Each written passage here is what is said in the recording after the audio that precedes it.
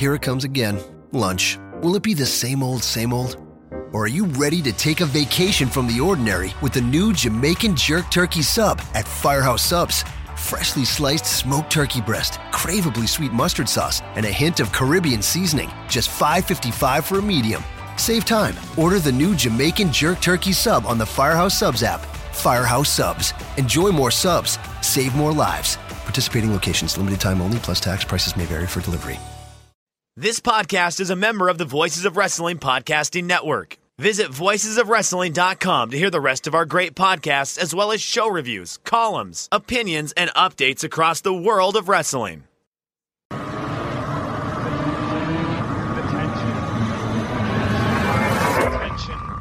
Do I have everybody's attention now?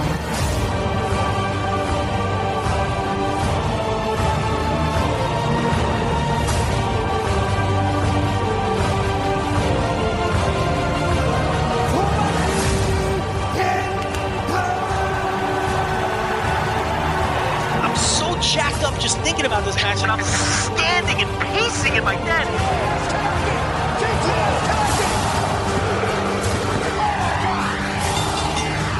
He's just Makazi now. He's not okay, so he's not a kid anymore. He's a boy. He's a man. He's man Makazi. He got PWS superstar Brian Mock. And he was gone in 2 minutes.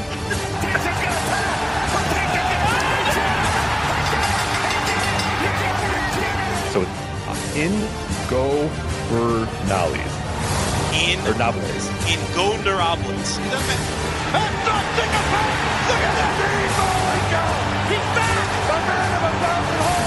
You're missing a B there, but that's okay. There's a B? This is what I'm talking about. These letters don't go together. Oh, you're having a wank, are you? And it's like, no!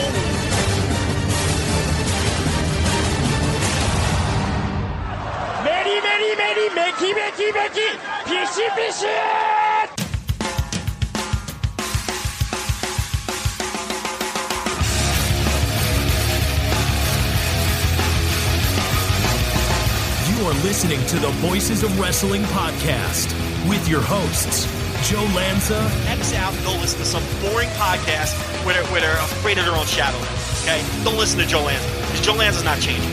And Rich Craich. I like him. Who delivers this guy in a big spot? Joe, don't yell at me. I like him. In the big spot, who delivers better than this guy? Stop yelling at me. I agree.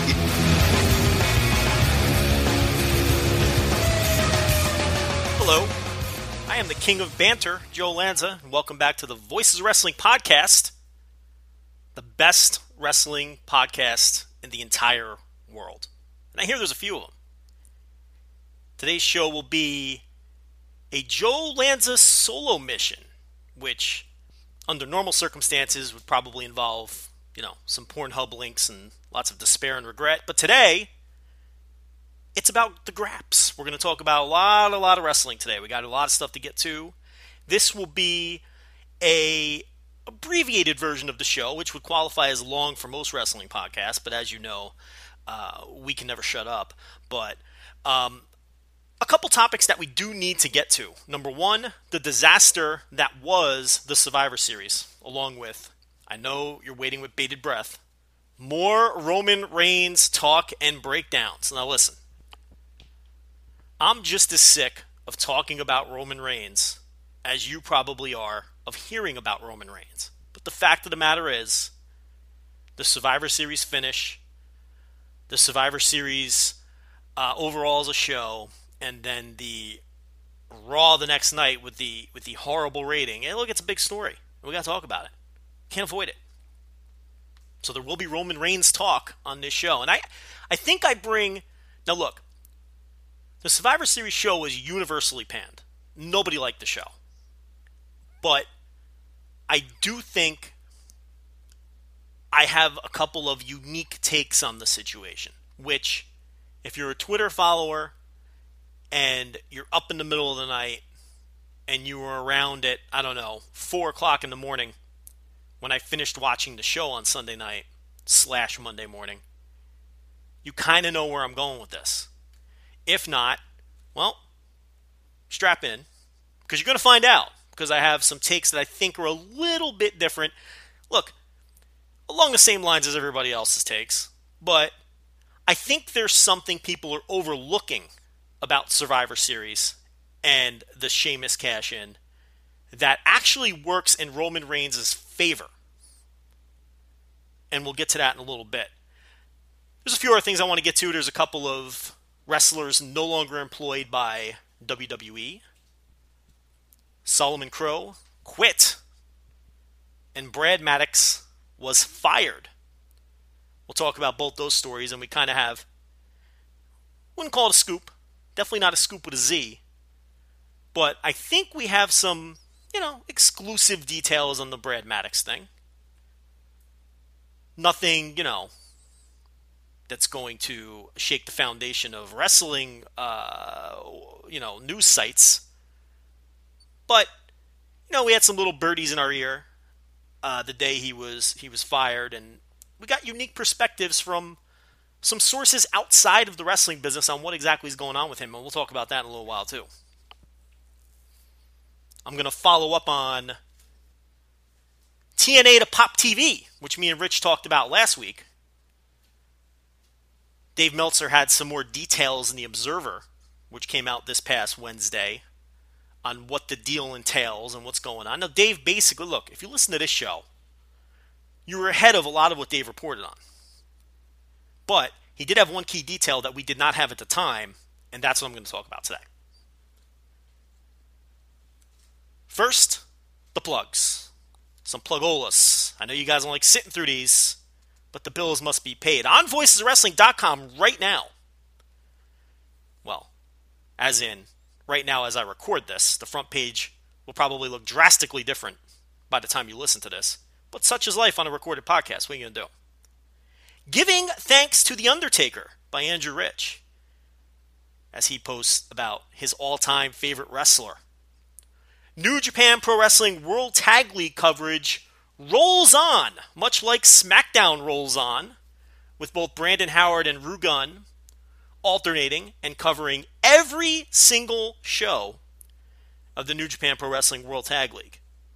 2015 edition. Los Ingobernables edition. So check out the site to see how all those shows are shaking out. We have all of our television reviews from the week.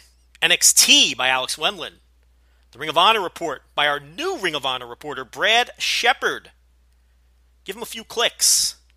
Don't let Brad be the embarrassed guy at the Voices of Wrestling meetings, the intense backroom meetings on our Slack account, where we shame the person who gets the least amount of clicks. Don't let that be Brad. Give him a chance. Read his stuff. We have a new Stardom review from Kevin Wilson. He checks in with the Goddesses of Stardom show and takes a look at that. New Japan on Access, as always, by the young boy, Case Lowe, who, by the way, is legitimately a young boy. I mean, I know we joked about it and stuff. This guy's 16 years old. 16! We got to be breaking some sort of labor law by letting this guy write for the site. This is, look, I knew he was a kid, but I thought he was like 19, 20, He's a young punk. He's 16 years old. For a 16-year-old kid, he's a hell of a writer. Good perspectives on wrestling, too. I mean, 10 minutes ago, he was like 8. What the hell does he know? But his writing is good. And he's watched a shit ton of wrestling in the 15 minutes that he's been on the planet. I mean, this is crazy. I couldn't believe it when I found out that he was legitimately like a minor.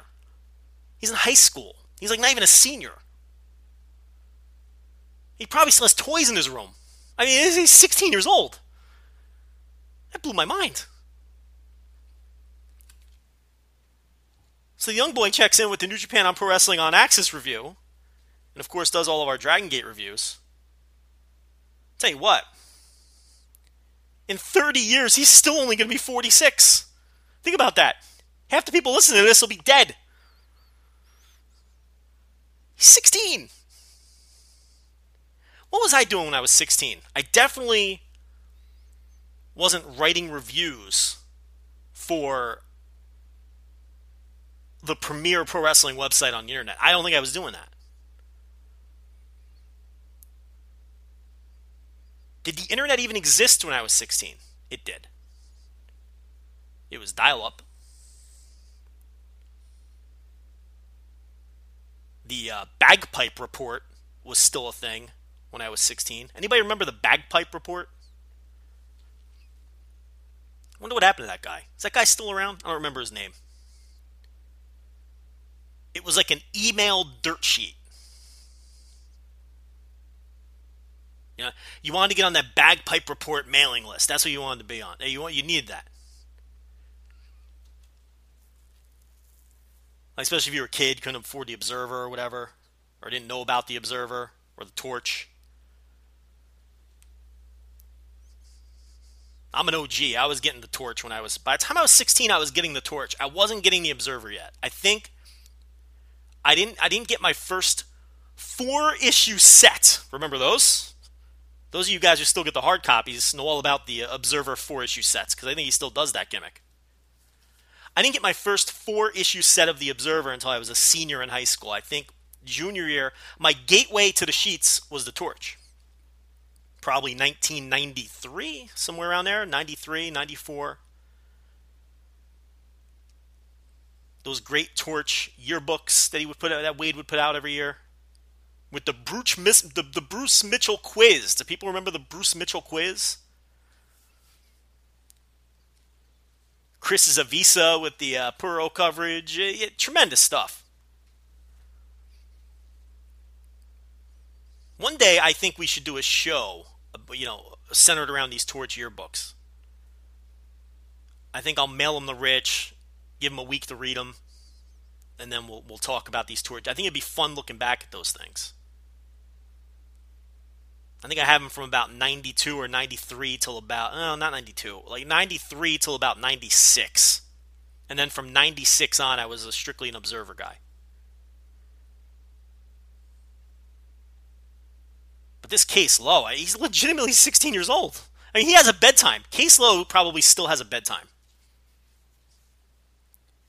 Case Lowe's, he's trying to participate in the banter on Twitter.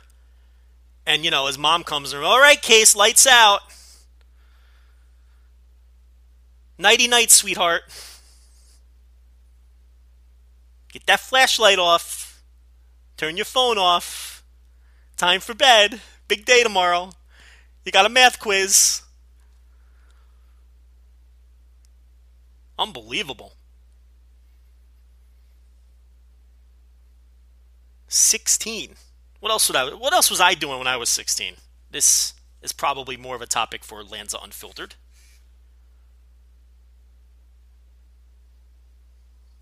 There was this Russian girl who lived on my block. And I'm talking like, not of Russian descent, but like legitimately Russian, like off the boat. Like her clothes, like she was like 5 years behind, like with style and stuff, so she would kind of like get snickered and picked on because you know how horrible teenagers are. But oh my god, the set of cans on this girl. I don't even remember her name, which isn't unusual for me. I can't.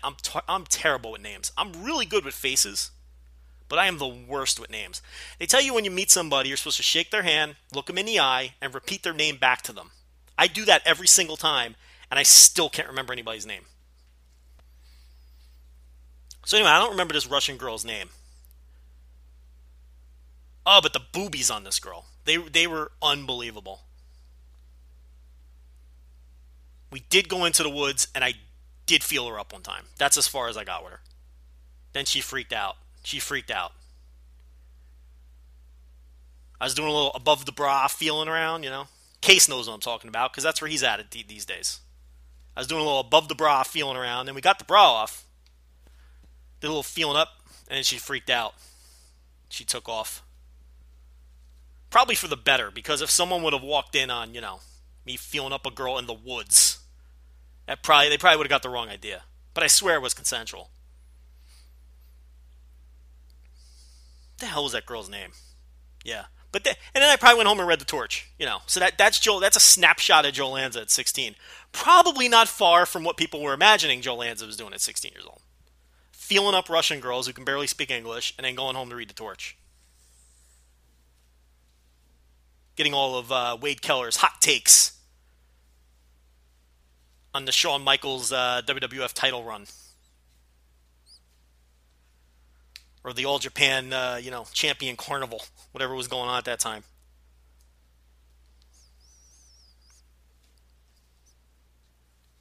You know, the holidays are coming. WWE Shop has you covered for that wrestling fan in your life. Does anybody listening actually have a wrestling fan in their life? So basically, I'm not going to read this copy. I'm just going to do this to Joe Lanza way. If anybody listening would like anything from WWEshop.com, use the code WWE SAVE5 and check our Twitter feed every day, because depending when you listen to this, there's different deals available each day of the week as we lead up to the Christmas season. So I can't tell you what the deal is today. Again, these are the perils of a recorded podcast. But there's deals every day. Use the WWE SAVE5 code, WWE SAVE5 at WWEshop.com. And you can get your Blu-rays, your T-shirts, your terrible T-shirts, whatever they're selling over there on, at the shop.com. We got it covered. WWE SAVE5.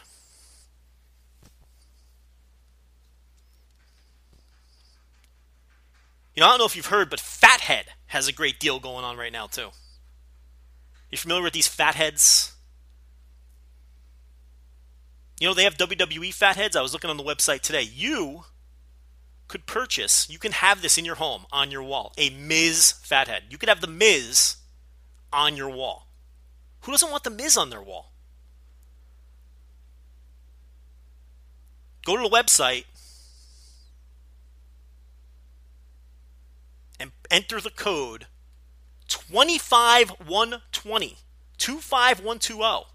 And you know what that means? This is how you remember this. Spend $120, get 25% off. Spend $120, get 25% off. 25120 is the code for Fathead. All your WWE Fatheads, your NBA Fatheads, Major League Baseball, NFL if you're into that. I don't know if they have hockey. I don't really pay attention to hockey. Sorry, Mike Sempervive, if you're listening. Occasionally you do. I'm sure they have a deal with the NHL. They got Disney characters, the Minion gimmick, all that. 25120. 25120. 25120. Save 25% if you spend $120. And listen, if you're going to buy Fatheads for the holiday season, trust me, you're going to spend over $120. These things aren't cheap. I was pretty surprised at the prices of these things. I was thinking of gracing my walls with a Steph Curry Fathead, but then I looked on the website and I quickly backed right out. But listen, you should go buy a bunch of Fatheads and use the code 25120. 25120.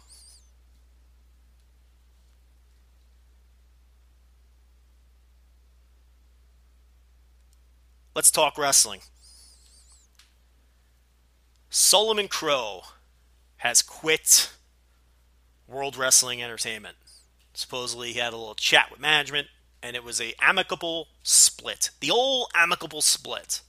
Look, this guy's career was going nowhere. Let's be honest. He could barely ever get on TV. When he did get on TV, he was not pushed. And they would never follow up on anything he did from week to week. He was never in the the television rotation of the primary guys who were on TV from week to week getting a push. And, recently he was basically used as the guy putting Apollo Crews over, both on TV and on the road. I guess because, they were familiar with each other from the Dragon Gate USA days, although I don't even remember if they ever faced each other in that company. So whether it was coincidental or not, whether it was to give Crews a familiar opponent to work with, to get his feet wet or not, that was basically Solomon Crowe's role as of late over the last few months. I actually saw them have a match on a house show, which wasn't very good, by the way, the match. I mean, it was fine, but nothing special. Which surprised me a little, because I think Cruz had family at the show I was at. I was watching that Breaking Ground gimmick. It was either, I went to the show in Houston. No, I think Apollo Cruz family came to the San Antonio show, if I'm not mistaken. Yeah, it's one or the other. Point is, they didn't have a great show. They didn't have a great match, on the show I went to. But that's sort of been the role of Solomon Crowe, is to work with Apollo Crews. Other than that, they've given him nothing to do. The hacker gimmick went nowhere. The heel turn went nowhere. And he obviously was frustrated, and he's going to head back to the indie scene. I can't really blame the guy. He could have stuck around. The thing is, they're not cutting anybody. This is a company that's not cutting anybody lately. So these guys that just they're not doing anything with are just being left out to dry. And the longer you're left out to dry, the longer you get that stigma of a guy who they're not doing anything with. I don't know if it was his size or whatever the case, but they just weren't doing a thing with him. So I can't blame him. Now, he's a guy who, I got to tell you, on his initial indie run, and I did look it up, they did face each other once in Dragon Gate USA. Open the Ultimate Gate 2013, WrestleMania weekend. Yuha Nation defeats Sami Callihan. So there you go. Don't remember that match. That was the main event where Gargano faced Shingo and did the rope gimmick. I remember the show. I do not remember that match. Young Bucks versus AR Fox and Shima for the United Gate titles. Ricochet versus Akira Tozawa. I remember all this. How about this? Aita and Tomahawk TT defeat the Super Smash Brothers.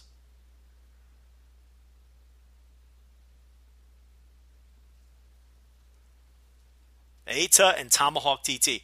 Remember at the time, a lot of people thought Aita was the big prospect there. Of course, now Tomahawk TT is T-Hawk. Seen as one of the future pillars of Dragon Gate. And has, flown right past Aita in the pecking order. Scott Reed worked that show. Who's left in WWN Live from this show? Let's take a look at this. We had Rich Swann defeats Brian Kendrick. Both gone. Six-way. Anthony Nese defeats Eric Cannon, Chuck Taylor, Fire Ant, Jigsaw, and Shane Strickland. Nese is really the only regular remaining. I guess Fire Ant does a shot now and then for WWN, right? Does he? I think he does. Scott Reed defeats Derek Rise. Scott Reed has disappeared from the planet. I remember he had heat. He missed a show or something. I don't remember the exact story, and was never seen again.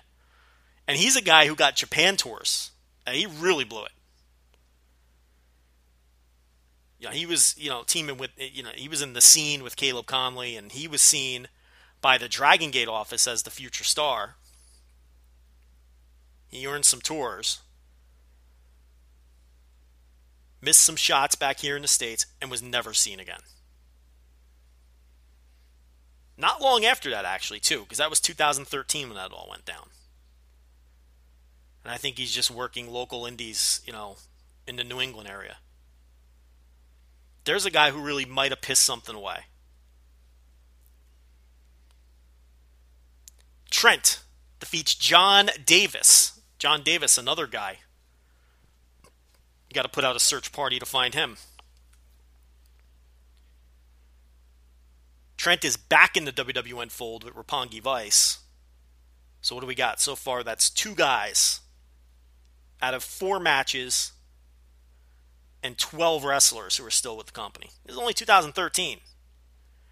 Eita and Tomahawk TT defeat the Super Smash Brothers. None of those men are still with the company. Ricochet defeats Akira Tozawa. Yuha Nation defeats Sami Callihan. The Young Bucks defeat AR Fox and Shima. And Johnny Gargano defeats Shingo. There's like 3 people on this show who still regularly work for WWN Live. This was only 2 years ago. This was in the Meadowlands. Show drew 1,000 fans. It was a good show. Now, Sami Callihan's a guy who never really connected with me on his first indie run. I just never got the guy. People would rave about him. And for me, I mean, to me, he was always, because in those days I was ordering every Dragon Gate USA and Evolve show I'd get my hands on. I loved the roster at that time. This is before that group of guys really started to wear out their welcome, because that group of guys, things did get stale with that group. But before that point, I was into it. The promotion had some juice. I was all in. And the Callahan matches were always where I would just, all right. Let's get this over with. The guy just never connected with me. But I will admit, towards the end of his run, I started to turn the corner on him. I started to really get into his stuff. And before I ever really fully turned the corner, he was on his way to WWE. I think in late 2013 or whatever it was. So, we'll see what's next. I mean, obvious landing spots for him are WWN Live. Because I think he could hang with the grapple fuck guys. I don't think there's any question. He can grapple fuck. We could see him there. He'd be a nice name to add to the mix. Because, even though it's only been 2 years, the scene has really changed. The WWN Live scene has shifted, and there's fresh matches there for him. The indie scene has shifted. So many guys are now either working NXT or and there's a lot of new there's fresh matches for this guy now. I mean, he'll work everywhere. He's going to work everywhere. But I mean, these indie guys sometimes, they set their anchor to a certain promotion and where they're regulars, and then they work everywhere. I think, he'll put his anchor in WWN Live. I think that'll be his, and PWS. Because don't forget, or maybe people don't realize, he was the head trainer at the PWS school at one point. So, and they just changed their 3-way main event in December to a 4-way. And the 4th man is a mystery man. I mean, if that doesn't scream Sami Callihan, come on. They made that announcement the day he quit. And we all know Pat Buck doesn't hesitate to break out that Rolodex when somebody is available from that company. Case Lowe has no idea what a Rolodex is. He's 16 years old. Case Lowe is not familiar with a world without cell phones. He doesn't know that world. Case Lowe has never seen a payphone and has no concept what a Rolodex is. And they still make those things, by the way, believe it or not. You can look it up. In fact, we may have done that on this show. I can't remember.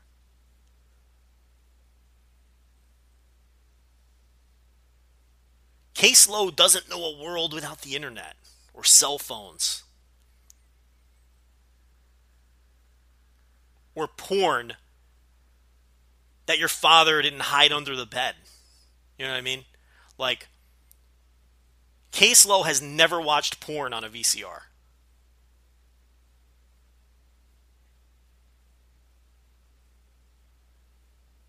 That's kind of mind-blowing. He doesn't know a thing about Seika or Tori Wells or nothing. He doesn't know who those people are.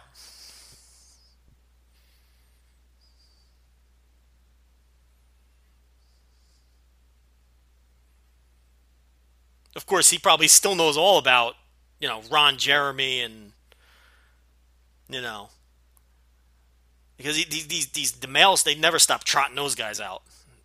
You know, it's unbelievable. Can we stop booking Ron Jeremy in our porn, please? I mean, can we? I mean, I understand he's a legend. I get it. He needs to have a retirement show like Tenryu did. Let's just have a Ron Jeremy retirement show. All these guys, too. All of them. Peter North. TT Boy. Is TT Boy still in the business? I have no idea. Get all these guys, round them up, and let's just do a retirement show and move them out. Randy West. We don't need any more Randy West. We just don't need it. We've seen enough of these old porn stars. I mean, okay, let me put it to you this way. If you were a porn star in the VHS era, you shouldn't be booked anymore. They should stop booking those guys. If you appeared on VHS, you should no longer be booked. I mean, because they just usher these women right out the door unceremoniously. Unless you're Nina Hartley. You know, God bless Nina Hartley. She's still getting out there and doing it. She's got to be 60 years old, right? She's still, she's a working porn actress, Nina Hartley. But these other women, they usher them right out the door. A lot of them retire, I guess. It's not the, it's not the best work environment. It will own you. Being a porn star, especially a female porn star, especially in this era where porn has gotten, it's a little rough. It'll wear you out. So, a lot, to be fair, a lot of these girls retire. But, get these guys out of here, too. Come on. If you were on VHS, get lost. Let's move on. Nobody needs Randy West and his creepy faces. Get him out of here.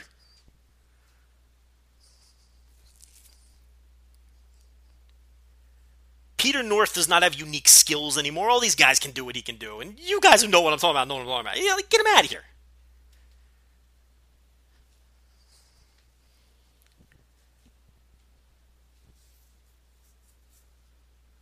Utterly ridiculous. And you know what else is utterly ridiculous? I can name all these 80s porn stars. I couldn't tell you the name of a contemporary porn star if you put a gun to my head. I don't know these people's names. But for some reason, sneaking and watching my old man's porn videos when I was 13, 14 years old, those names resonated with me. I would study those porns like a diamond collector, like a diamond inspector at a jewelry store, with the monocle, the credits, everything. And I retained all that information. I watch way more porn now than I ever did when I was a teenager. Because you know what it is too? I probably watch the same 3 videos over and over. So those are all the people I just named are the people that were in the videos I watched over and over. That's probably why. I just explained it to myself. I don't know these porn stars' names now. I couldn't tell you a single one.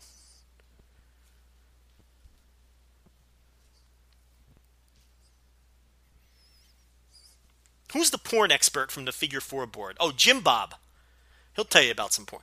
He had a great thread on the Figure 4 board. He was like the Dave Meltzer of porn.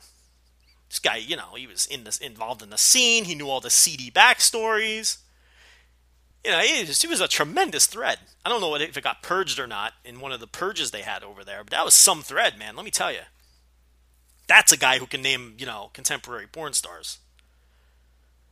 Get a hold of that Jim Bob. But I don't know them. I don't know their names.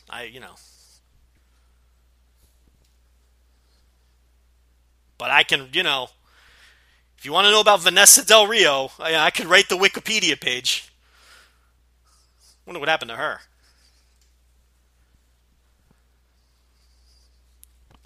So yeah, that's Solomon Crowe quits WWE. Brad Maddox, on the other hand, was fired. He uttered the word prick before a dark show.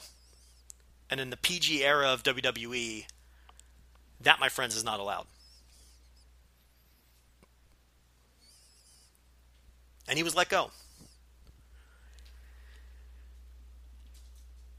When I read that story, when I saw that he was released, my first thought, and I tweeted this too, my very first thought was that there has to be more to this story.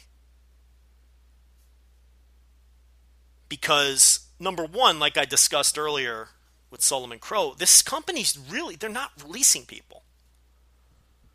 Every 10 months, every year, every 6 months, whatever it was in the past, we'd get these, they would purge 8 to 10 people off the roster. I think the last major purging we had was on a Thursday. I think because it was dubbed the Black Thursday, and it was Drew McIntyre and Jinder Mahal and Black Ref and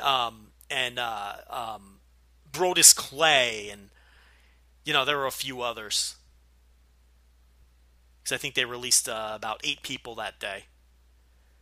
And since then, they just, it's every now and then they'll let someone go, but it's normally like the circumstances we had this week, where someone either wants to be let go or somebody does something stupid. Like Seth Rollins' girlfriend with the Nazi, regalia or whatever. Like, obviously they had to get rid of her. She's a dope. Like, what's her name? Zira Schreiber, whatever. Now I don't know. But it's and they recently let go of 2 people for the purposes of the Breaking Ground show, to create a little drama and show what the firing process entails when Canyon Seaman, and I'm not talking about porn stars anymore, that's the man's name. And we got a little glimpse of how uncomfortable he is when he has to let someone go. How uncomfortable did he look on Breaking Ground when he had to fire somebody? I mean, geez. Didn't he see Moneyball? Quick and painless. Don't beat around the bush. Put the bullet right in their head. He totally pulled a Peter Brand. And you only know what I'm talking about if you've seen Moneyball. I mean, it was so uncomfortable to watch. I was more uncomfortable for him than I was for the person he was letting go.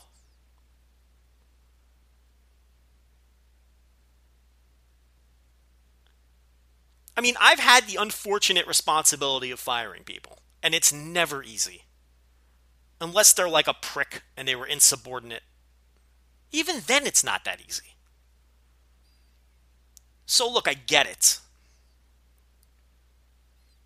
But man, did he look uncomfortable. That was the first episode of Breaking Ground, I think. So if you want to see Canyon Seaman,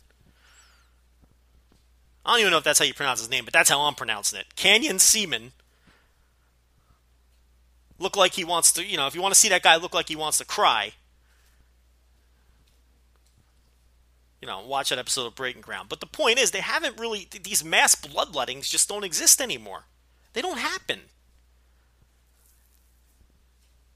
So, for that reason, and also because Brad Maddox is a very talented guy, my first thought was, and I tweeted this out, is that there had to be more to the story.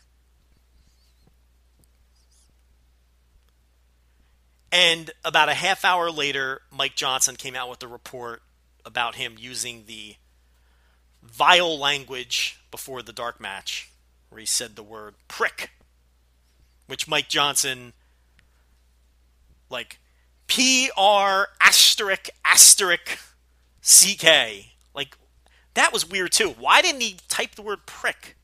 I didn't realize prick was some, like, big-time scandalous word. And as others have pointed out, Mike Johnson's a guy who frequently uses profanity when he's on a podcast or a radio show. That was strange. That's not even profane. Is that profane? Look, I know it's slang for dick. And that was the context that Maddox was using it in. I get it. But I mean, geez. There's dirtier words. I mean, I say worse to my mother. And she says worse to me. It's, prick is not exactly, you can say cunt or something like that. I mean, I can understand that. I mean, prick?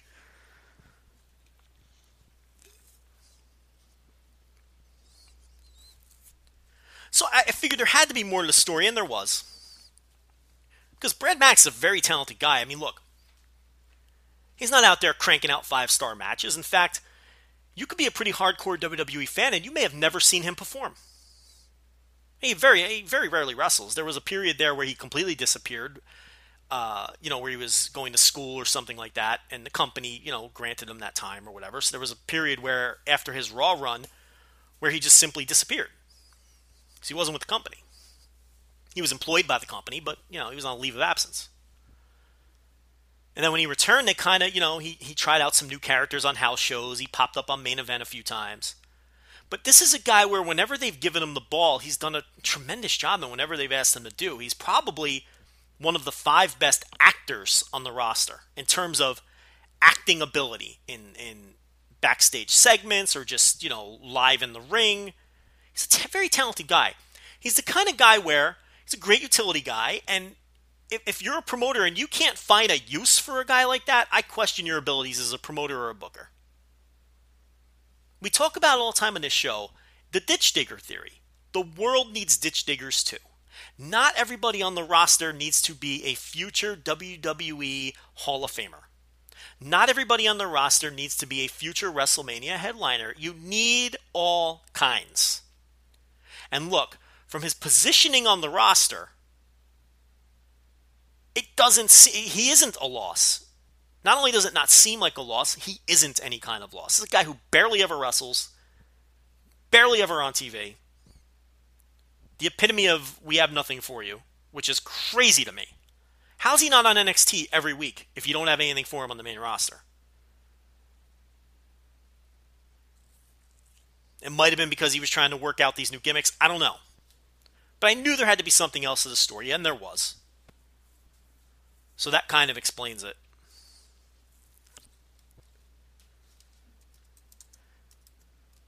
But here's the thing about Brad Maddox. And I don't know if anyone else has reported this. And look, we had, people knew that I was talking about this the other day. So I had a, source from outside the wrestling world kind of gave me some insight on the Brad Maddox thing, which I don't think anyone else has talked about or examined from this particular angle yet. And yeah, I'm looking at his, I'll tell you, he's been back since March. And he's been wrestling pretty consistently, mostly in dark matches and on the road.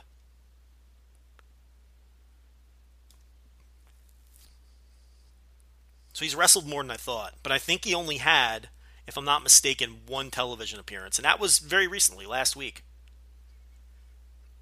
On Main Event. Teaming with Adam Rose. They lost to the Usos.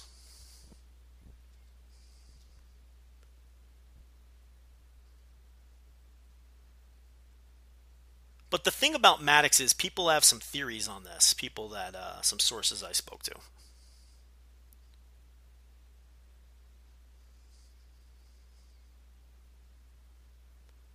Maddox is a guy who is heavily into the stand-up comedy and improv scene. The problem is, unless you're Dolph Ziggler, the company really doesn't want people going out and, getting booked in comedy clubs or doing anything, that isn't underneath their thumb on your own, especially a guy at Brad Maddox's level. So from what I was told is he's been doing this stuff under an assumed name for quite a while now. The comedy, the improv. And the talk, even before he was fired this week, was that he wanted to move to Los Angeles and give it a go full time. And the gist that people were getting from him was that wrestling might not be long for the world of wrestling.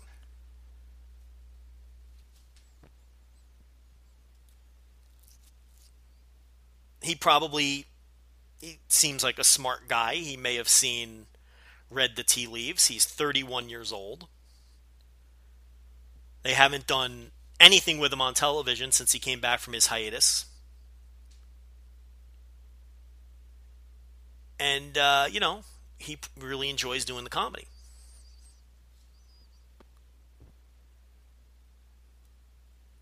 what the person told me was like, look, when he randomly popped up at the PWG shows, last year, whatever it was, and it wasn't so random. I mean, he wasn't, he didn't fly to LA to go to PWG. Let me put it to you that way. So anyway, the interesting theory, and this is actually just speculation. I'm not reporting this as news. So don't misquote me. I don't want to see headlines on the news sites. But there's some speculation from people that whether intentional or unintentional, he might have gotten himself fired. Either subconsciously or consciously. Might have been part of the plan. To just lay it all on the line. And just, but at any rate, the impression I get from the source is that it's kind of one of those things where he's not exactly broken up about this. It's whatever. He wanted to try something else anyway.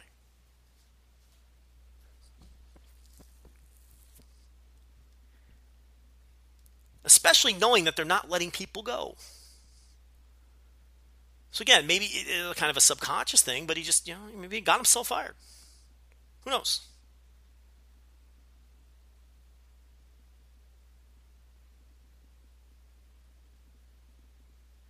And the person I talked to knows what they're talking about. They gave me specific clubs that he's worked in under the assumed names and everything. So this isn't BS information.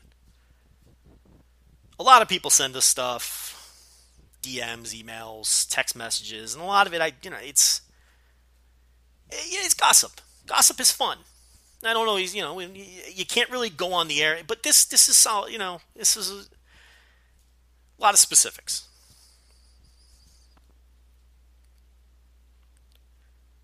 So that's Brad Maddox. I don't know if he'll be, he could be done as a wrestler. Who knows?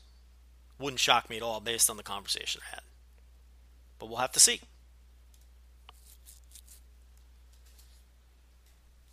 TNA, Pop TV. Observer came out earlier this week, and Dave basically reiterated a lot of the same points that we made on this show a couple days earlier, about a week earlier, when we did our show. Look, we know how TNA is spinning this. Just like we talked about last week. Pop TV is in more homes than Destination America. Pop TV is in more homes than WGN America. But that's misleading. Nobody watches Pop TV. You're better off on Destination America, believe it or not. You're better off on WGN America, and it's not even close.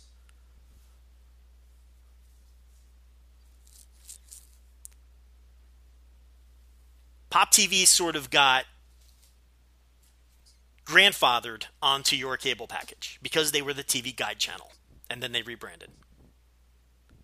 If Pop TV had been starting from scratch with the business model they have and the programming they have and the ratings that they have, they'd probably be in less homes than Destination America and WGN America, the former home of TNA and the other network that they were in serious negotiations with. So, Dave basically backed up all the points that myself and Rich made last week concerning the quality of where you want to be in terms of those three networks.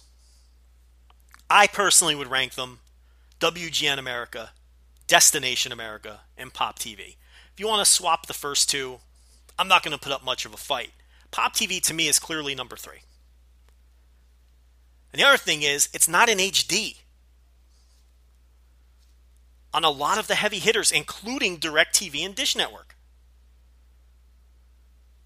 Look, I'm a TV snob. I don't watch shit in standard definition.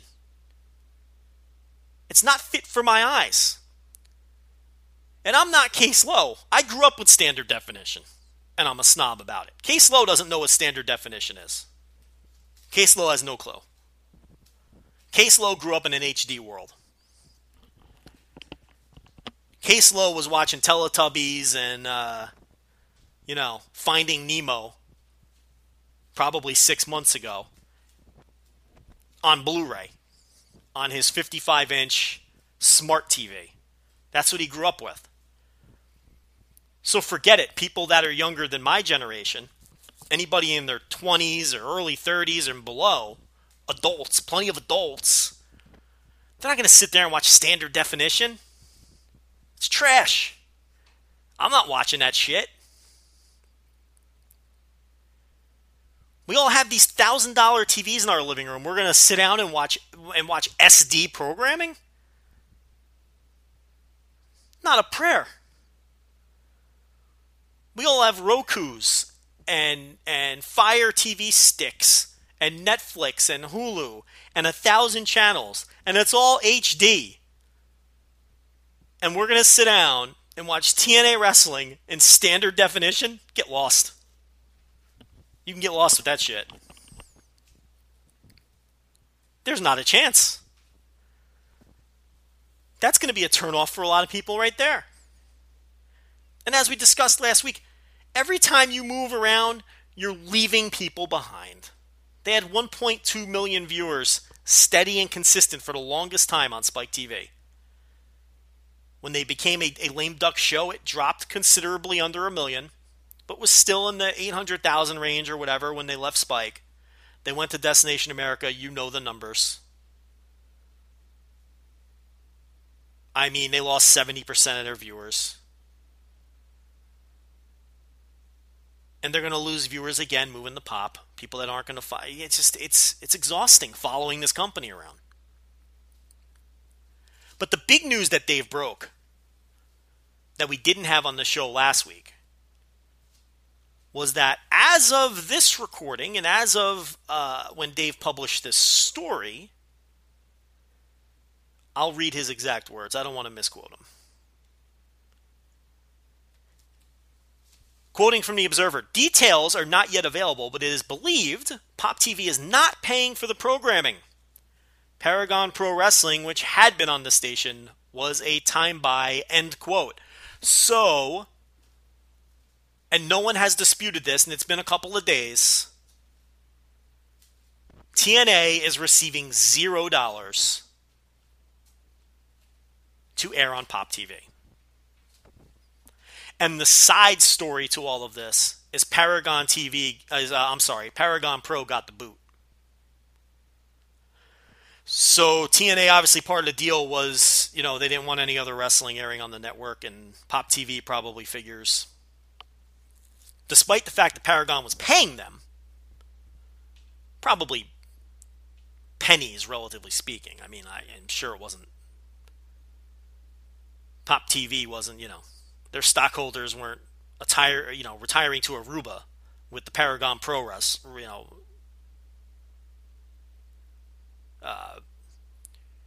infomercial money that they were getting. Because that's essentially, when you do a time buy, you're an infomercial.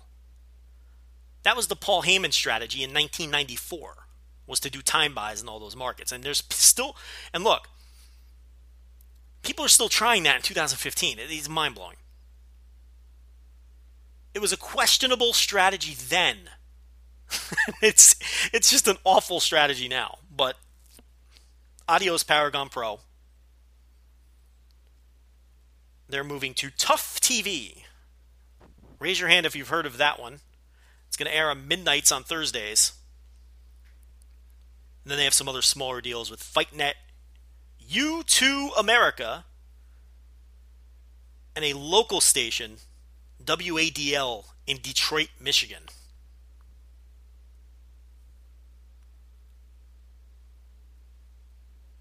Hey, whatever floats your boat if you're running Paragon Pro. God bless you. But back to TNA. So they're not getting any money for the deal, which begs the question, how is this even a business at this point? Let's look at this. They have virtually no pay-per-view business, to the point that the pay-per-view business they do have is a non-factor and completely meaningless. They don't sell any pay-per-views. Their pay-per-view buys have been so low for so long that Dave Meltzer can't even get estimates from cable companies to how many people are buying these things. They're not selling any pay-per-views. They're not making any money on that front, or they're making money that's completely insignificant. They're receiving $0 from their television. They haven't run an actual show in God knows how long. They just canceled the next half dozen. They canceled a bunch of house shows. Now they just canceled the India tour. So they're not even running any shows. They're receiving zero money at the gate. They're receiving zero money from TV. They're receiving negligible money from pay-per-view. How are they paying anybody?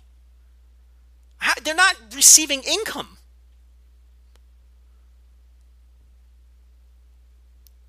Shop TNA or TNA Shop, whatever it's called. I mean, are people really buying EC3 shirts in droves? I mean, how are they making any money? Dixie Carter is just the most stubborn woman on earth. Either that, or she just, look, the Carters are filthy rich. She doesn't need to work. Maybe she just wants this purpose in life. It keeps her busy. It keeps her young. I don't know. But this is not a viable business at this point.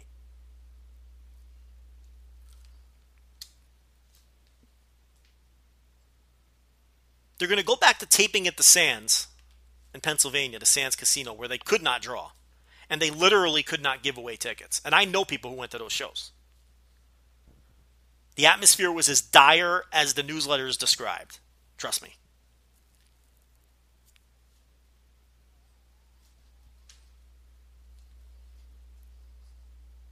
So TNA essentially hanging on by a thread. I mean, we say it every time, but there's really no next step for them if this doesn't work out. And I have a feeling that the ratings, the total viewers for this show on Pop TV are going to be minuscule. Like under 100,000 a week. I really believe that.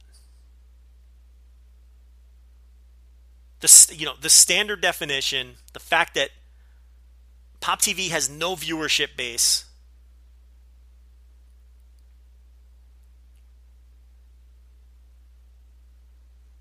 the watered down roster. Meltzer speculated that they're going to have to try to make a splash by signing somebody. Who is there to sign? And how are they going to pay them?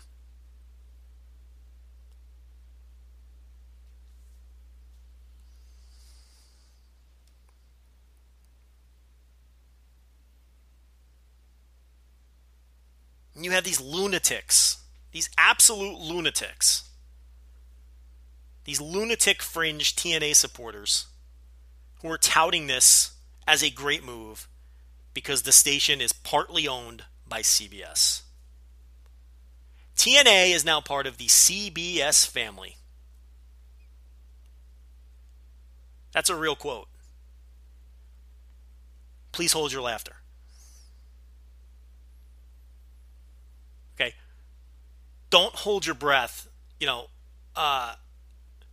Chris Melendez is not going to be popping up on CSI anytime soon. Okay? It's not going to happen.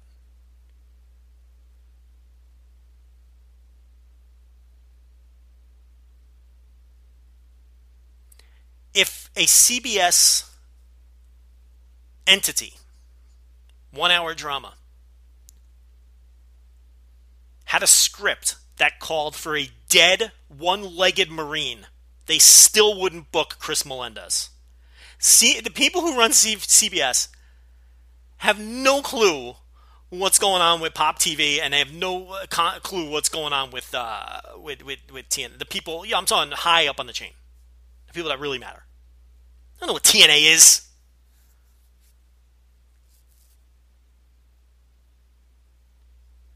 Part of the CBS family. Come on. You serious? You think Eric Young is going to pop up in the booth during a CBS NFL broadcast on Thursday Night Football? You think I can see it now. Phil Simms, on Thursday Night Football, joining, welcoming in special guest Eric Young to help him call the next quarter of the game. These people are delusional. The CBS family, yeah.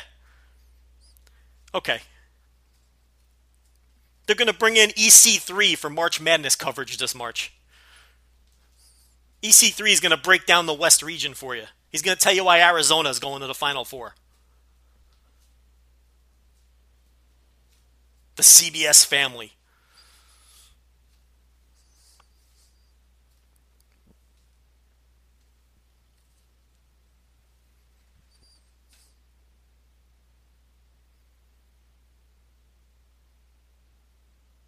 They couldn't be...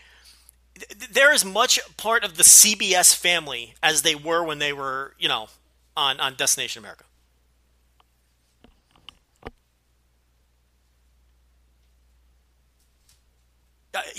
There's not going to be a very special episode of The Big Bang Theory with special guest Tyrus from TNA exchanging witty barbs with the nerds on,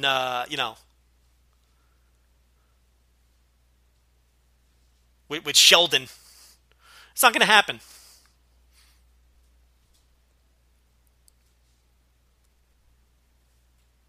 Matt Hardy's not popping up on Big Bang Theory to hit on Penny and make, Johnny Galecki jealous. It's not going to happen. It probably should, though. That sounds like a lot of fun.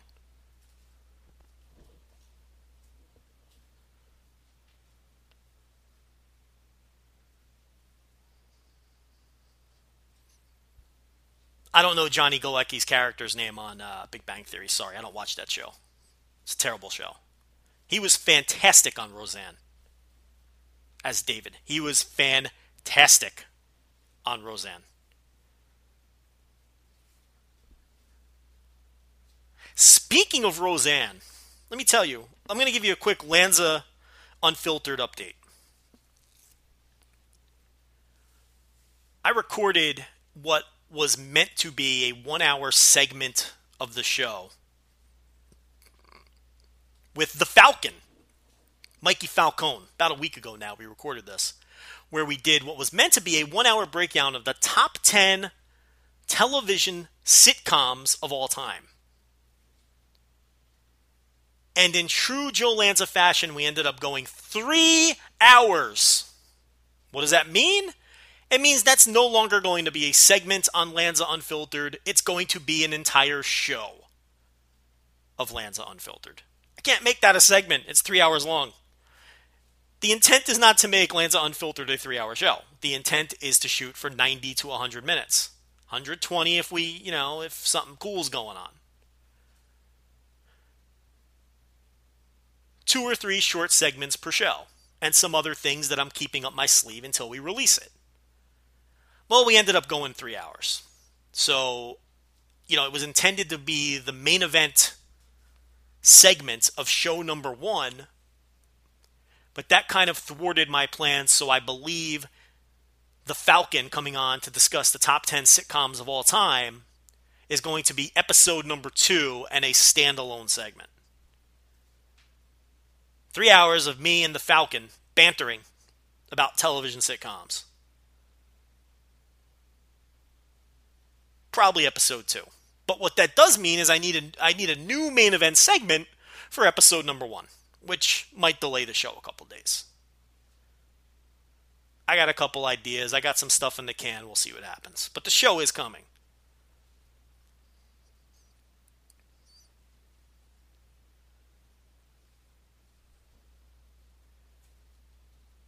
And talking about Roseanne and David Connor made me think of that because I'll tell you what. Well, you know what? I'm going to make you guys listen to the show. I don't want to give it away. But I know the Falcon's listening, and I know he's thinking what I'm thinking now as I brought up Roseanne. So get at me, Falcon. We got to discuss that. There was a run-in on that show with the Falcon, too, that cannot be missed, and I'm not going to give that away either. In the first 10 minutes of that show, there is a special guest does a run-in. It's fantastic radio. So keep an eye. At Lanza Unfiltered, if you're not already following. A lot of people from the wrestling world have followed that account. Thank you.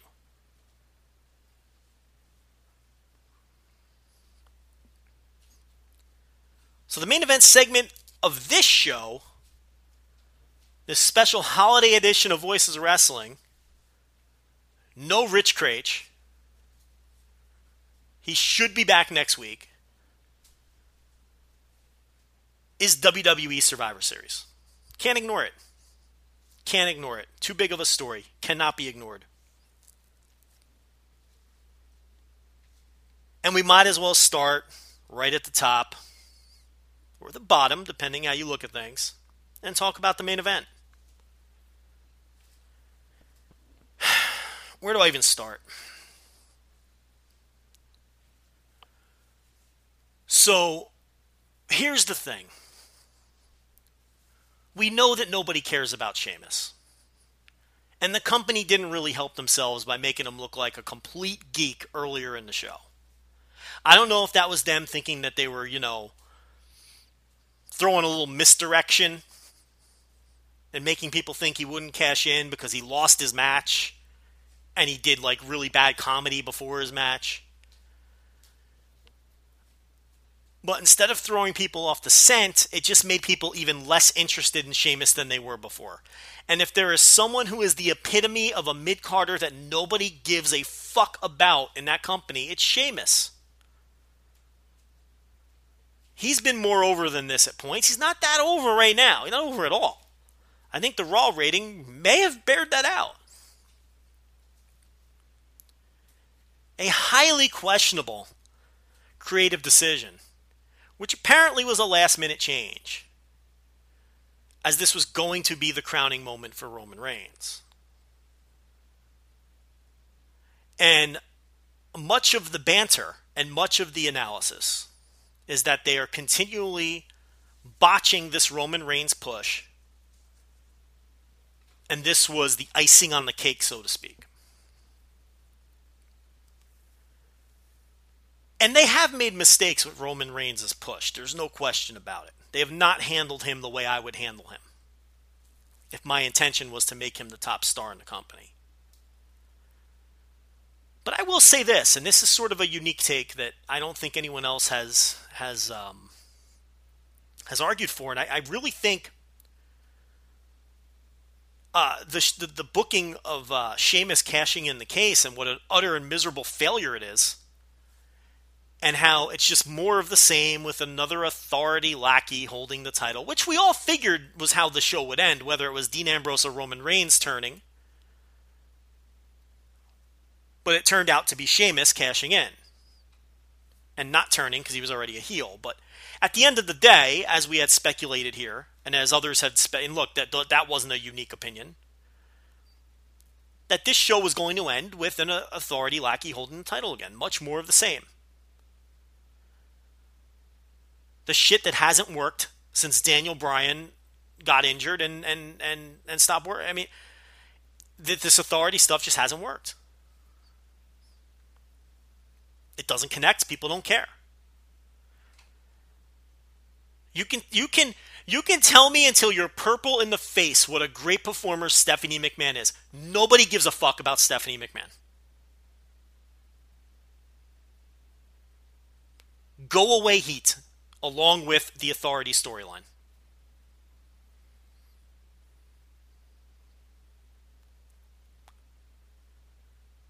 It's overdone. It's much more the same, and the wrestling world gave a collective eye roll when Sheamus cashed in his Money in the Bank and won the title. And Triple H raised his hand and took him in as the latest authority lackey / representative. We've seen it all before.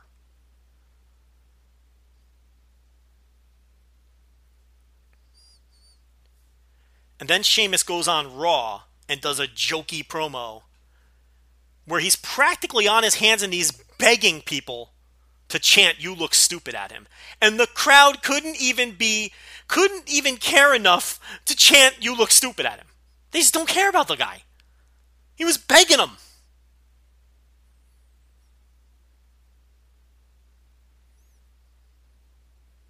And I don't know what people at home were thinking because nobody was watching at home. Another record low rating. And the point that I'm getting to here, and the angle that I don't think anybody's talking about, is as bad as it is that they went to Sheamus, as bad as it is as they went back to the old authority lackey trope, as bad as it is that everyone's sick of the Money in the Bank cash-ins, as bad as all that is, Sheamus is the lightning rod here. And it's removing all of that negativity away from Roman Reigns, when in reality, he's not over either. And because we're all pissed off at the Sheamus decision, that fact has been obscured.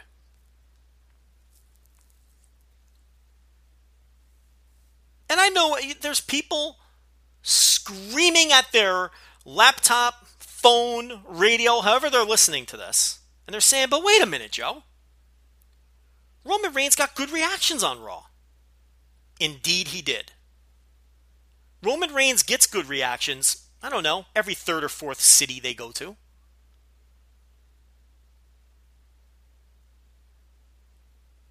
This is a guy who they want to carry the company for the next decade. He's got to do better than getting okay reactions, because let's not go crazy with the pops he got on Raw. You could argue he didn't even get the biggest pops on Raw. But let's not go crazy over one Raw. This is a guy they expect to carry the company for the next decade. Let me see him. Let me see the roof blow off of 4 buildings in a row. Is that too much to ask? Give me a month straight where fans are completely losing their shit for this guy, like the glass just broke and Stone Cold Steve Austin just walked to the ring.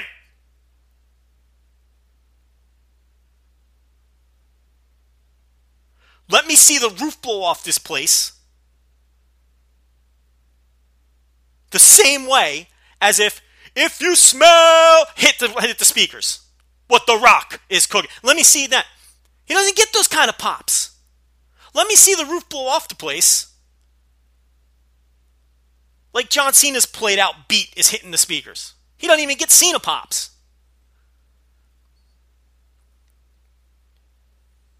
I mean, we've gotten to the point where this guy gets a polite reaction on Raw, and we're doing somersaults. The Raw crowd loves Roman Reigns this week. Okay, hold on a second. They didn't love him. They liked him.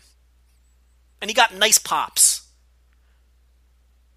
Were these pops indicative of the guy that you're running this company? Your life and your mortgage depends on running this company. Put yourself in those shoes. Is he getting the kind of pops where you're going to hand this guy the ball, the keys to your promotion for the next decade?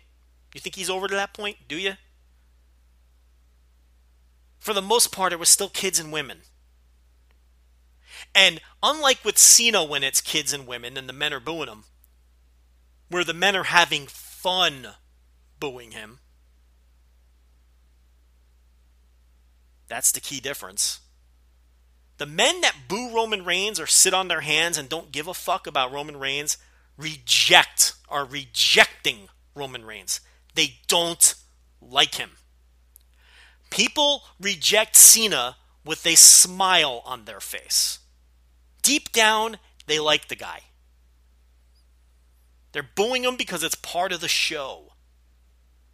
They're booing him because their wife wants to fuck him. They're booing him because they're sticking it to their having fun with their kids.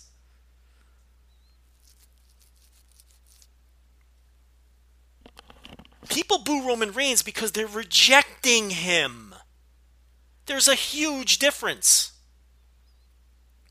It's not the Cena dynamic. Let alone a Hogan pop circa 1985 in Boston Garden. Or a Stone Cold Steve Austin pop in 1998. Or The Rock getting a pop at the peak of his pop. This guy is not over at that level. And he's not even close. And Sheamus is taking all the heat. In a way, this is obscuring the fact that had that show ended with Roman Reigns winning the title and the confetti falling down, we'd all be laughing at Roman Reigns today because the crowd didn't give a shit about his big moment. Because they didn't.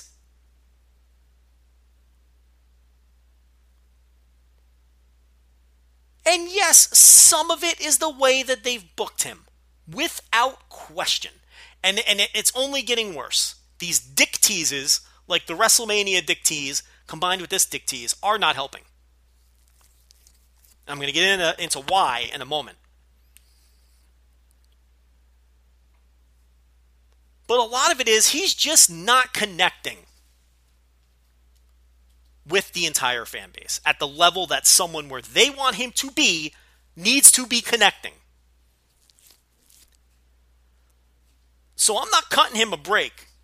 He's just as responsible for that record low rating as Sheamus is and as the booking is.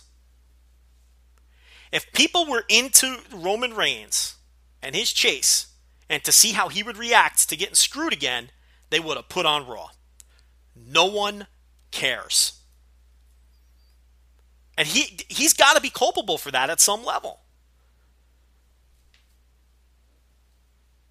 He can't help the booking. But he's not connecting with people at the level he needs to. And I know the Roman Reigns fan club is just going to accuse me of hating the guy again, this and that, whatever. Those people are mentals. Whatever. I just tell it like it is. I accepted a long time ago that this is going to be that guy they're going to push. Fine, but he's not connecting. I said 18 months ago, or when the Shield broke up, or even going back before that, on this show, I'll run the tape.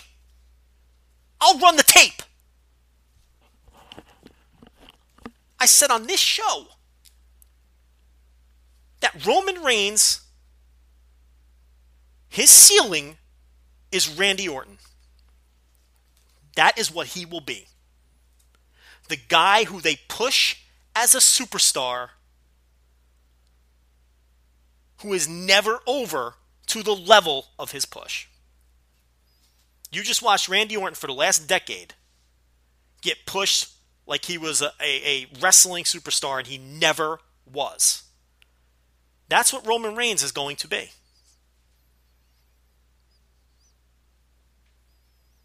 Am I completely writing him off? No, not completely.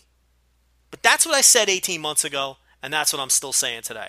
I haven't seen anything that is changing my mind. Remember what the standard is here. Hulk Hogan, Steve Austin, The Rock, and John Cena. That is what this guy is supposed to become. Not Randy Orton, not Edge, not Kane, not The Big Show. No. And unfortunately, I think that's his ceiling. Now let's get to the push. He's getting the wrong kind of push at the wrong time in history. He's getting the wrong kind of push at the wrong time in history. What does that mean? This is a big, strong, powerful babyface, cocky, smug, good looks, the smirk. And he's being pushed the same way they pushed Daniel Bryan, who was a small, undersized, underdog babyface. Completely different dynamic. And it's all wrong for Roman Reigns. Why should we feel bad for a guy who's that big and that strong, who looks like a dope every time he's about to win the title? Why should we root for a guy who's that big and that strong, who sells for 80% of every match that he's in? Whether it's with a mid-carder or a main eventer, whether it's on Raw, SmackDown, or a pay-per-view, in the large majority of his matches, he spends 80% of the match selling and then makes the Superman comeback at the end. That's not a good look for a guy with his type of charisma. It's the wrong match formula. He's not Rey Mysterio Jr. He's not Hulk Hogan in 1985 facing a monster of the month.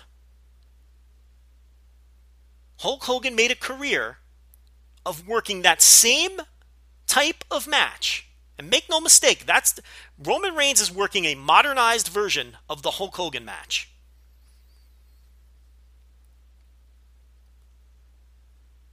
But Hulk Hogan did it in 1985, 30 years ago, when people wanted a superhero. Hulk Hogan did it in 1985, 30 years ago, and was smart enough, and Vince McMahon was smart enough, and Hogan was smart enough, to where nearly every single time out he was facing a man bigger than him. So he would be sympathetic as he was getting his ass kicked by Sika, or Kamala, or King Kong Bundy, or Andre the Giant, or whatever other freak show giant or obese man that he was facing.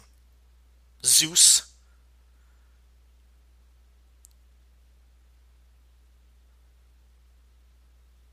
Hulk Hogan's worst drawing feud was against Mr. Perfect. Look it up. I shouldn't have to explain to you why. Roman Reigns goes in there on Raw, on SmackDown, on these pay-per-views, and even when he's in there with a mid-carder, or a guy who never wins, like Cesaro, for example. Put aside the fact that Cesaro's a great wrestler. We're not talking about that right now. He's not pushed. And he sells for 80% of the match. That looks bad. Why would I believe in that guy? I want you to think about this. How many times has Roman Reigns worked the match on Raw or SmackDown or TV or whatever and has just gone into the ring and squashed a guy? How many? I can't think of one.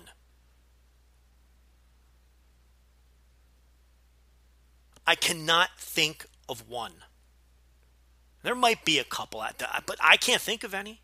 They're not prominent.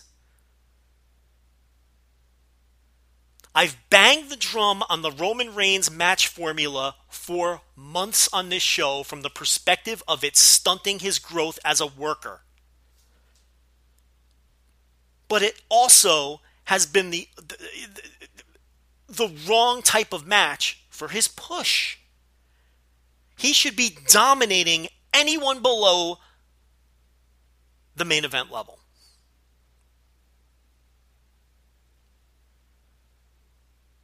Did 1998 or 1999 Stone Cold Steve Austin sell for 12 minutes against Taz and then make a Superman comeback at the end?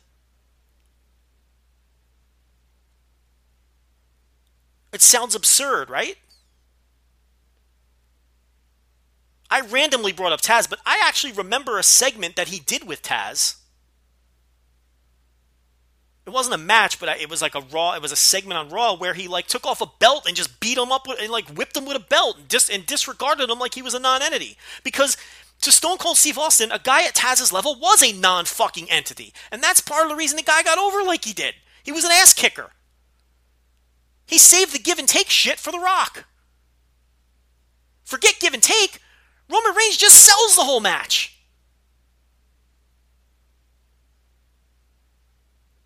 What is Roman Reigns great at? Selling and making the big comeback at the end. Why do you think he's great at those two things? That's all he does. He damn well better be great at those things by now. That's been my point all along. Mix it up. So this guy could be great at everything. He can be. I don't know if he ever will. And it's killing his push.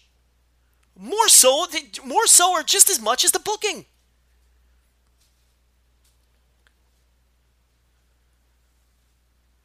Vince McMahon still thinks that 1985 Superman comebacks are where it's at. That doesn't work when he's one of the biggest and strongest guys on the roster. He's not in there with Akeem. He's not in there with the big boss man. And the monsters you do have on the roster are played out and no one takes them seriously. Because they've lost a million times over the years. The Big Show and Kane. The Big Show's been around for like 16 years and has lost to everybody on the roster. It doesn't mean anything beating him.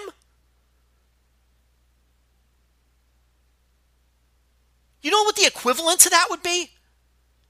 If Hulk Hogan was facing heels in 1985 that were in the company in 1970.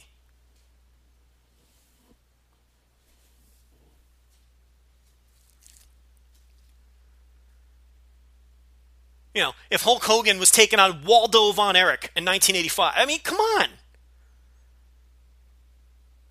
You know, if Haystacks Calhoun came in to challenge Hulk Hogan, it's ridiculous.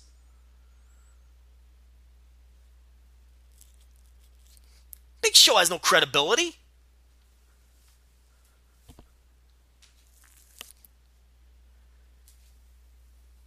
And Reigns is bigger than everybody else. Can he please just go in there and squash people, please? Can he be the big dog?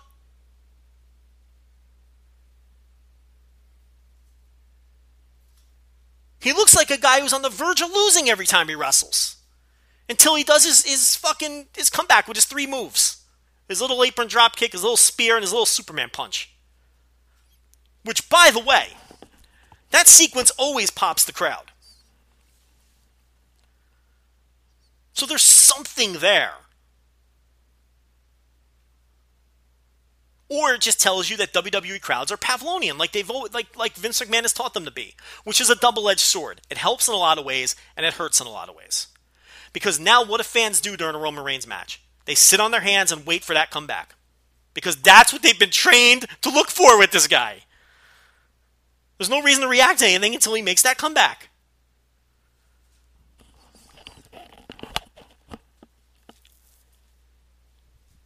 In a way, the Money in the Bank briefcase ending at Survivor Series was the best thing that could happen to the Roman Reigns push from the perspective of, it's like, the narrative now is, oh, poor Roman. Which is kind of the idea, where they want you to get behind him now as this guy who's always getting screwed. I don't think people will, not to the level they want. But to the smarks and the people listening to this and the people who analyze wrestling, it took all the heat off of Roman and put it on Sheamus in the booking. When the simple fact was, Roman wasn't over that night either. And don't come at me with dead crowd.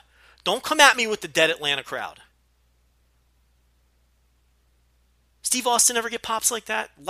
Ever get a lack of a pop the way Roman Reigns does? 75% of the time. So don't come at me with dead crowds.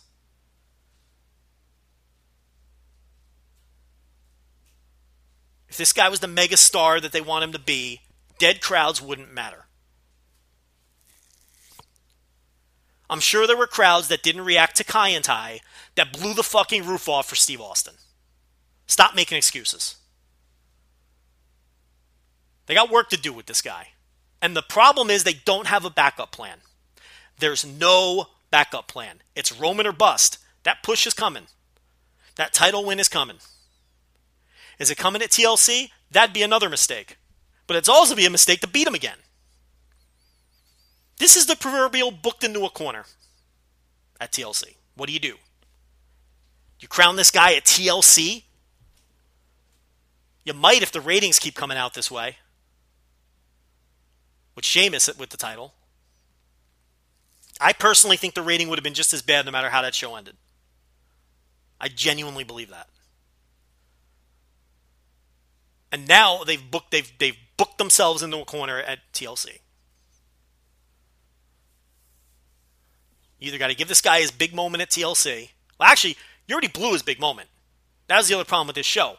You gave the guy his title win, his first title win, and took it away 90 seconds later. Which, again, part of the problem here is most certainly the push. I thought they protected him very, very well up until maybe the last few months. I still think he's I mean, they're just protecting him in ways that are antiquated and don't work anymore. The Superman comeback thing has to go. It's 2015. It's got to go. It's all wrong for him. Him getting screwed all the time and being an underdog. He's not an underdog. He's a big, strong guy.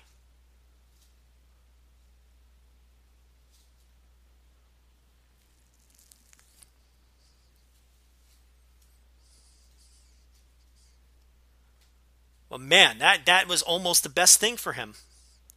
Now Sheamus is the bum that can't draw and isn't over.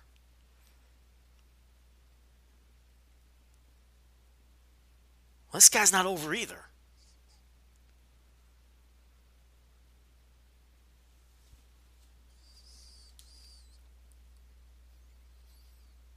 I'm not going to break down every match. We're running out of time already. Running out of time? Joe, 90 minutes. Look. Special holiday edition. Solo show. Not going 3 hours here.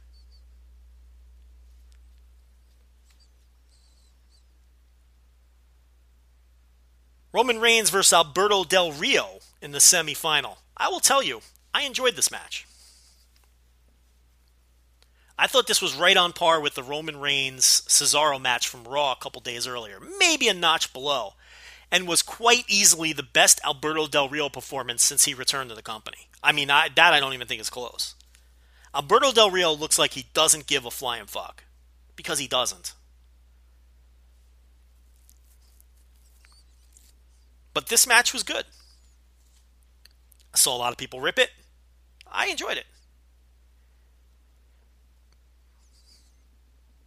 The best match on the show was Dean Ambrose versus Kevin Owens. That was a little bit better than the Reigns-Del Rio match, I thought. The 5-on-5 Survivor match was what it was. The New Day's entertaining. I don't, the whole thing, the smoke and mirrors with Sheamus, trying to throw people off the scent.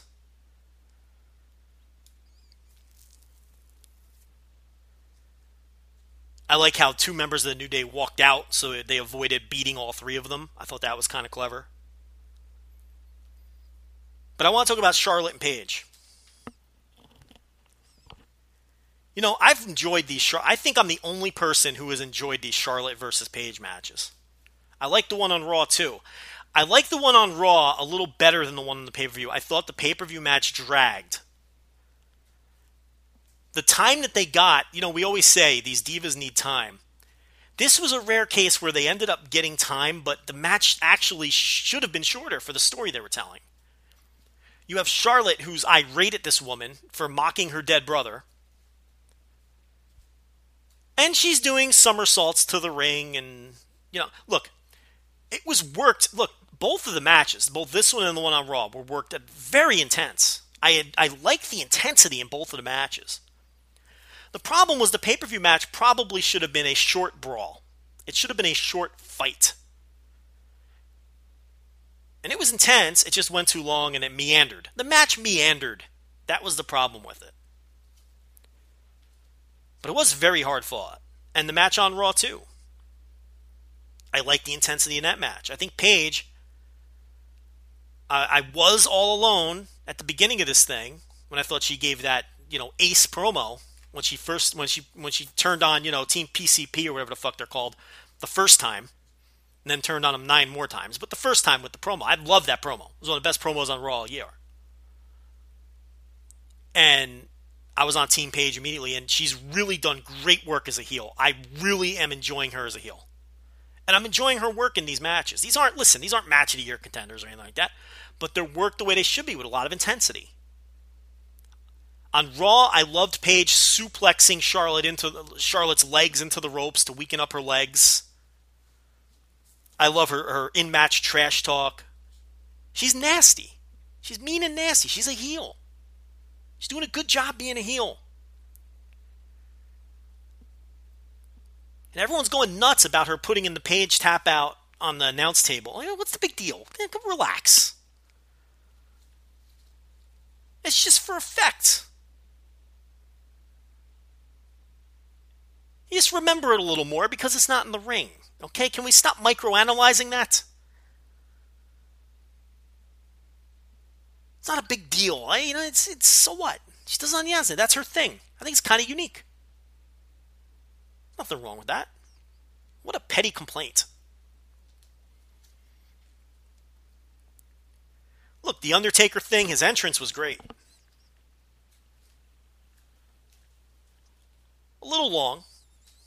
It's funny, I got a text message from a very casual fan. This is a guy who strictly watches WWE, and really, he'll maybe watch one Raw a month, and then he watches all the pay-per-views. Doesn't care about any other... would never listen to a show like this. You all know a guy like that. I got a text message during the Undertaker entrance that said, and I'm paraphrasing, "Come on, Undertaker, let's go. I worked hard all week. I want action." So not everybody appreciated the Undertaker 25th anniversary entrance, but I thought it was kind of cool. I worked hard all week. I want action. Well, you didn't get much action in this match. Of course, they held off the Strowman-Undertaker face-off, probably for WrestleMania. And it was Bray Wyatt and Luke Harper losing to the Brothers of Destruction. It wasn't a terrible match. It just, it was a match.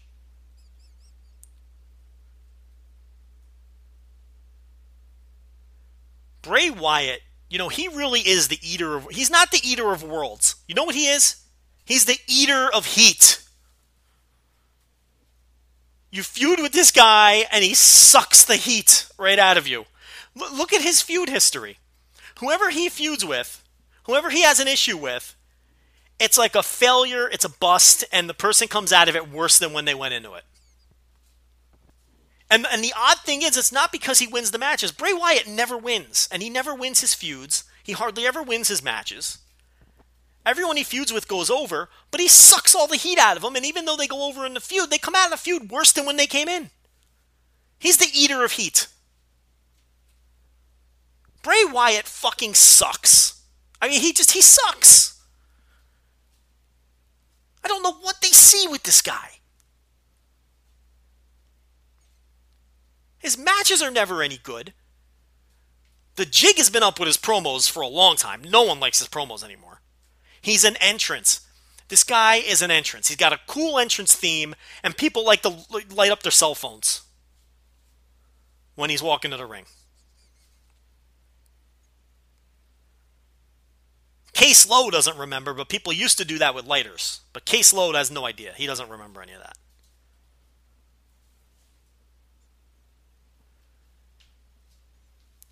Cell phones replace lighters.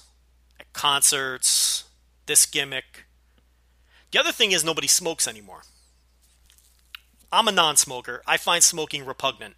I can't be around smokers. I grew up, my parents were smokers, and it was disgusting. As soon as I could, have my own place, it became smoke-free. Go outside. 10 degrees, don't care. You're not smoking in my house. Get lost with your cigarettes. Get lost with your ciggy breath. Get lost with your cigarettes. Go smoke outside, and then grab a mint on your way back in. Don't bring that shit in my house. You're not going to stink up my furniture.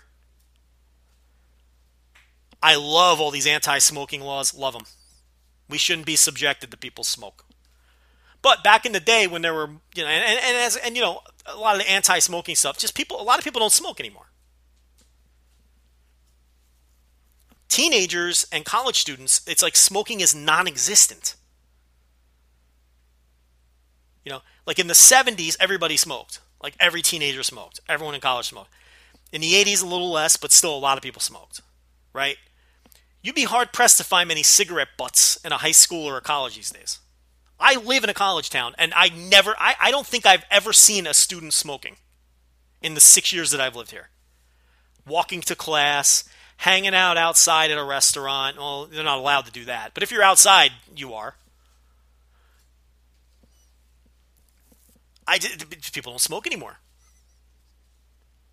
So if cell phones didn't have the lights on, I don't even think people, what's a lighter? No one even owns lighters anymore because nobody smokes.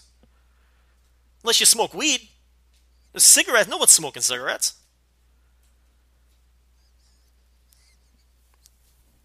Nobody young. It's not a thing young people do anymore. Case Lowe is listening to this right now. He's like, Joe, I don't know anybody who smokes. No one my age smokes, Joe. What's a cigarette? I don't know what a cigarette is. Is that like standard definition TV or payphones? I don't know what these things are. That's what he's saying right now as he's listening to the show. As he puts on his jammies and gets ready for bed before lights out.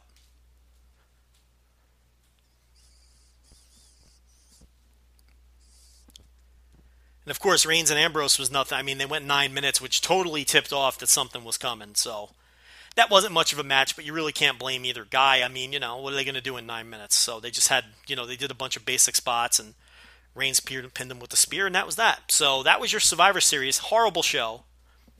It's funny because it had a couple of decent matches on it, and then it had a bunch of matches that you'll never want to watch again in your life.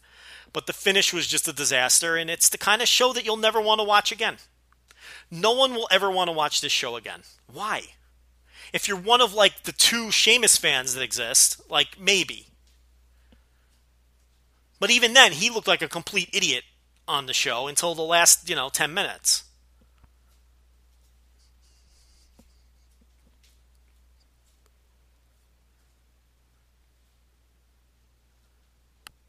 But he did let Roman Reigns off the hook.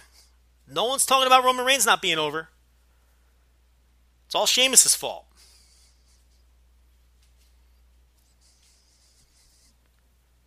So that's all I had. Look, I'll reiterate it again before I close this baby up. Give me 4 shows in a row where this Roman Reigns guy is blowing the roof off the place. I mean, honestly, I'd like to just see 1. But, a real monster pop, which he's never gotten, ever. But give me 4 shows in a row where he's even over to the extent that he was this past Monday. I just want 4 in a row. It's not asking much. That's 3 Raws and a pay-per-view. Or 4 Raws in a row. Don't come at me with SmackDown where they're juicing the crowd. I don't want to hear it. Give me 4 live shows where this guy's over. Just give me 4. It's not asking a lot. I'm not asking the guy to be mega over for 6 months, which would be nice. My standards are pretty low here. I'm not setting the bar very high. They're the ones that set the bar high with this guy. And he's not coming close to clearing that Hulk Hogan, Stone Cold Steve Austin, The Rock. This guy's Randy Orton.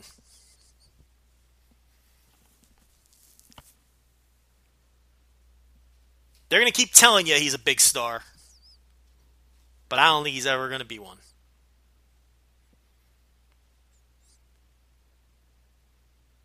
So that's it for this special holiday edition of Voices of Wrestling. VoicesOfWrestling.com. VoicesOfWrestling.com/forums. A lot of good stuff going on there. Check out the homepage for all the cool stuff we have going on there. Make sure you use the 25120 code if you're buying Fatheads this holiday season. And at WWE Shop, use the WWE Save 5. That's the number 5, WWE Save 5. New deals every day. Keep an eye on our Twitter feed. Keep an eye on our website to see what's going on at WWE Shop. So, for the absent Rich Craich, I am the king of banter, Joe Lanza. We'll see you next time on the Voices of Wrestling podcast. Take it easy. Here it comes again. Lunch. Will it be the same old, same old? Or are you ready to take a vacation from the ordinary with the new Jamaican Jerk Turkey Sub at Firehouse Subs?